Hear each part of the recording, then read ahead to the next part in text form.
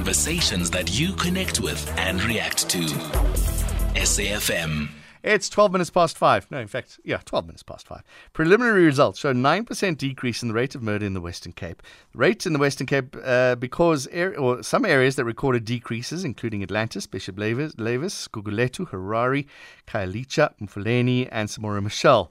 Areas like Delft, Mitchell's Plain, Nyanga and Philippi, though, recorded an increase. Western Cape says some of the decrease can be attributed to its Law Enforcement Advancement Plan, or LEAP. The program's seen more officers deployed in areas that struggle with crime.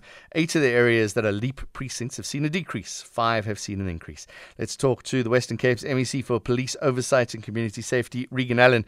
MEC, thank you very much for joining us. 9% decrease sounds fantastic, but when you hear that some are going down, some are going up, it's the ones that are going up that we got to worry about.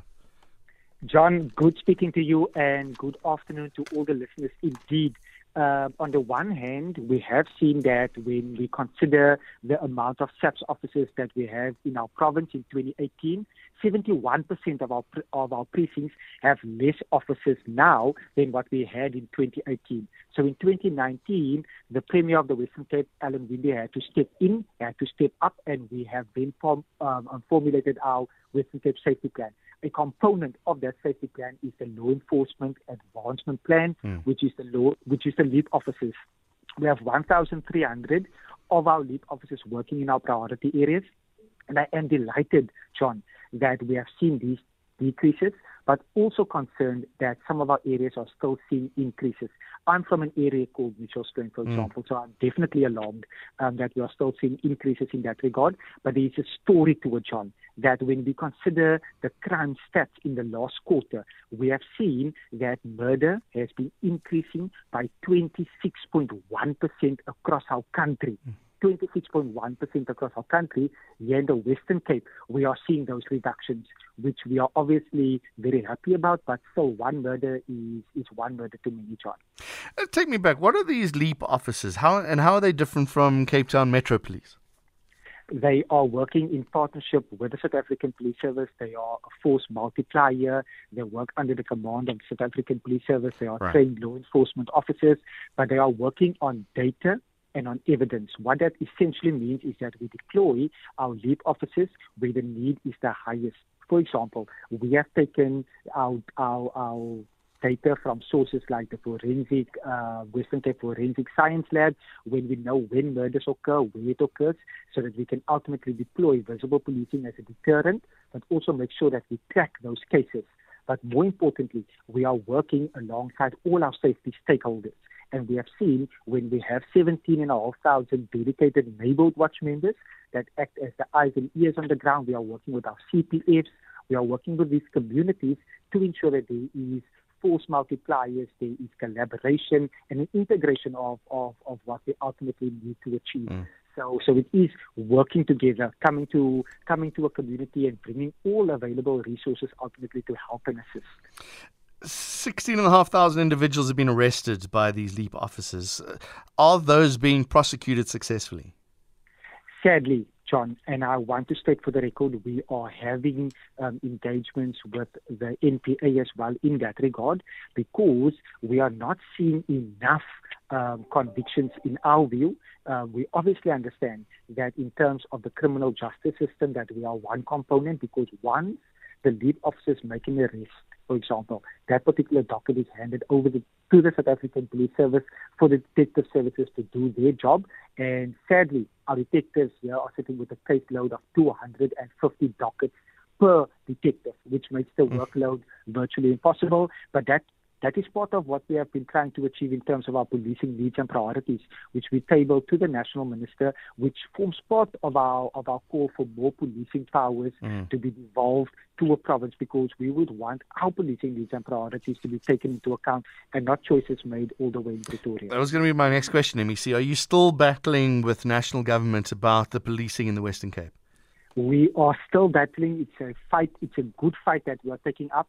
And I have received one particular letter now from KZN as well. And the KZN counterparts is wanting to visit us, so that they can learn from our best practices and the experiences that we have had here in the Western Cape. We have already had engagements, preliminary engagements with other provinces as well, because on the onset, and to listeners, it will make sense, John, that the policing needs and a province should ultimately have more say in terms of how police officers operate and work within the particular province.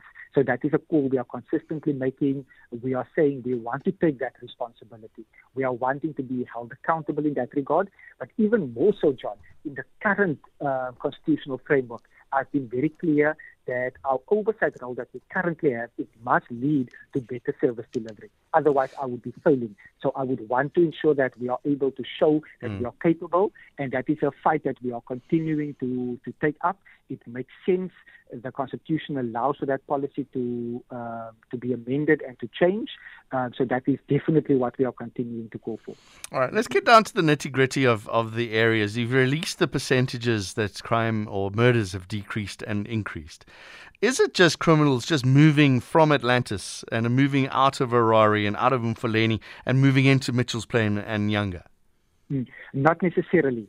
What we have seen is that when we look at the city of Cape Town, for example, and we look at our rural areas, there we have been able to see in our analysis that crime is shifting. But it's very difficult to, from an academic level, indicate that it's because a certain gang has moved away from the city of Cape Town into a rural area. But the specific question that you are asking is that we have in our analysis seen that there is gang violence in some of those areas. Whenever a gang leader or a gang member is killed or is attacked, there's normally retaliation and it leads to a turf war. So we've seen in those particular areas where there has been increase in gang violence, and that is also part of our strategy in terms of addressing gun violence when we consider that so many, and it's currently 44% of our murders that occur is due to illegal firearms. So it's all part of the strategy to get those illegal firearms off our streets, but also to manage from a proactive point of view. So if a murder happens, for the deployment to be in an area, for an area to be stabilized, so that there isn't recurring shootings and killings. And sadly, often it might be an innocent person that is wounded or killed. And that is why we are consistently saying the criminal justice system, in terms of getting these unscrupulous gangsters and murderers off our streets, they must be convicted and they must actually land up behind bars where they rightly deserve to be. What are you doing in the Western Cape? And when you sit in your, I don't know the correct political term for it, when all the MECs get together and you discuss how to stop murders in these areas, and these areas are notorious for that. You're just community safety, but there's so much more. You need social welfare to come in. You need safe places. You need a lot of other things to be involved. What is the Western Cape government doing to make Mitchell's Plain and Nyanga safer places than they have been for decades? Thank you so much for this particular question, John. I've opened up this particular the remarks in my opening answer, in that we have a Western Cape safety plan. And in the Western Cape safety plan, each and every department has a role to play towards safety. John, when I talk about our amount of known drug houses and the need to shut down those drug houses, I'm so aware that there's also a demand for drugs. And then the Department of Social Development has the responsibility to address the demand for drugs, for example. Also, we have our Department of Cultural Affairs and Sport playing a role in terms of getting young people into cultural activities, into sport, where education needs to ensure that in our hotspot areas, that the retention rate, when young people stay in school for as long as possible, to give them the best leg up, the best hand up out of a life of crime, it is that integration, that whole of government approach. And as we have indicated on previous occasions, we are seeing steady progress in those into those mid and long interventions that's still taking shape, but it's a consistent effort. Each and everyone has a responsibility, and that is, as a safety lead in the province, that is ultimately what I'm consistently speaking about, what I'm consistently advocating for, that each one has a role to play. That's why I'm so delighted when more and more community members are standing up and saying that they are too wanting to play a role. So each department, like you have said, has a role to play, because it's not only when the person has committed crime, but it's also stop them from doing it. Yes, to stop it, to be more proactive. And that is what I've seen in Mitchell's Plain growing up, the need for that, and that is what we are definitely seeing and what we have in the safety plan. The Western Cape and Cape Town in particular are very proud of their tourism. But last week I was in Cape Town for a week, and I wanted to walk across to a place that I have pizza every time I go to Cape Town. And the hotel warned me not to walk at night in Cape Town. And I'm a local. I can handle myself. I can see what's coming. A foreigner, not necessarily, because they're on holiday and they're a little bit more relaxed. Yes. It's not great for that small business if hotels are telling people not to go to that small business. No, most definitely. And even in this particular role, and I'm occupying this role for the last 13 months, I've had consistent engagements with our consular corps as well, and we have fostered those working relationships around communication that is shared. We have even now seen during the festive season when, as a department, we could step up and appoint tourist safety officers in order to be in those hotspot areas that locals and our visitors visit. And that is always about how we are stepping up. John, we are doing amazing work in terms of our canine units when we consider the canine units that we have put in our province, and there's a reduction of 38% in the canine units allocated by the South African Police Service. So it's always about how we are adding in these layers in order to ensure that there is safety. But you must please let me know the next time you are here. I will come and patrol that area. And what irritated me the most, MEC, and I'm going to ask you a serious question in a moment, what irritated me the most is it was a proper tourist area. You know what I'm saying? It's not like I was out in an outlying area. And I guess that's why the criminals are there, because they know that they're going to be easy targets. So it's opportunistic criminals. Yeah. They see someone being occupied on their phone, they might take a chance. That's right. Okay. Do you have the budget for all of this, MEC? It's all very well saying I want to reduce murder rate by half by 2029. Are the taxpayers buying into this, and is the finance ministry getting involved as well? We are seeing whenever there is a budget, and a budget that is unfunded.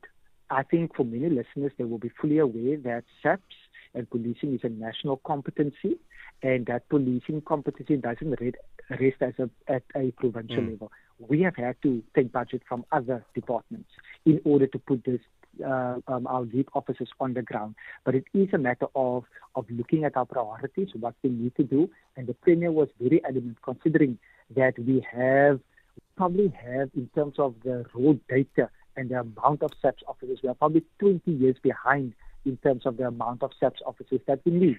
So we've had to step up, but we are seeing the successes, and the budget is there for the next financial year over the MTEF period, and we will continue to make the budget available. And on our stance and linking it back to the devolution call, we firmly believe that once the devolution should occur, that particular budget that is resting at national should then be earmarked to the various provinces, so that we can ultimately see a better implementation of the budget. But we are making the resources available. It is difficult, considering that year-on-year budgets are not increasing in terms of actual numbers, but that is definitely something that we are continuing to take up in terms of our equitable share in our parliament, in the legislature, in order to ensure that the Western Cape residents get what they ultimately deserve. Quickly, somebody's just, Gugulethu's talking about the recent bylaw removing the destitute in the city of Cape Town. What is the latest with that?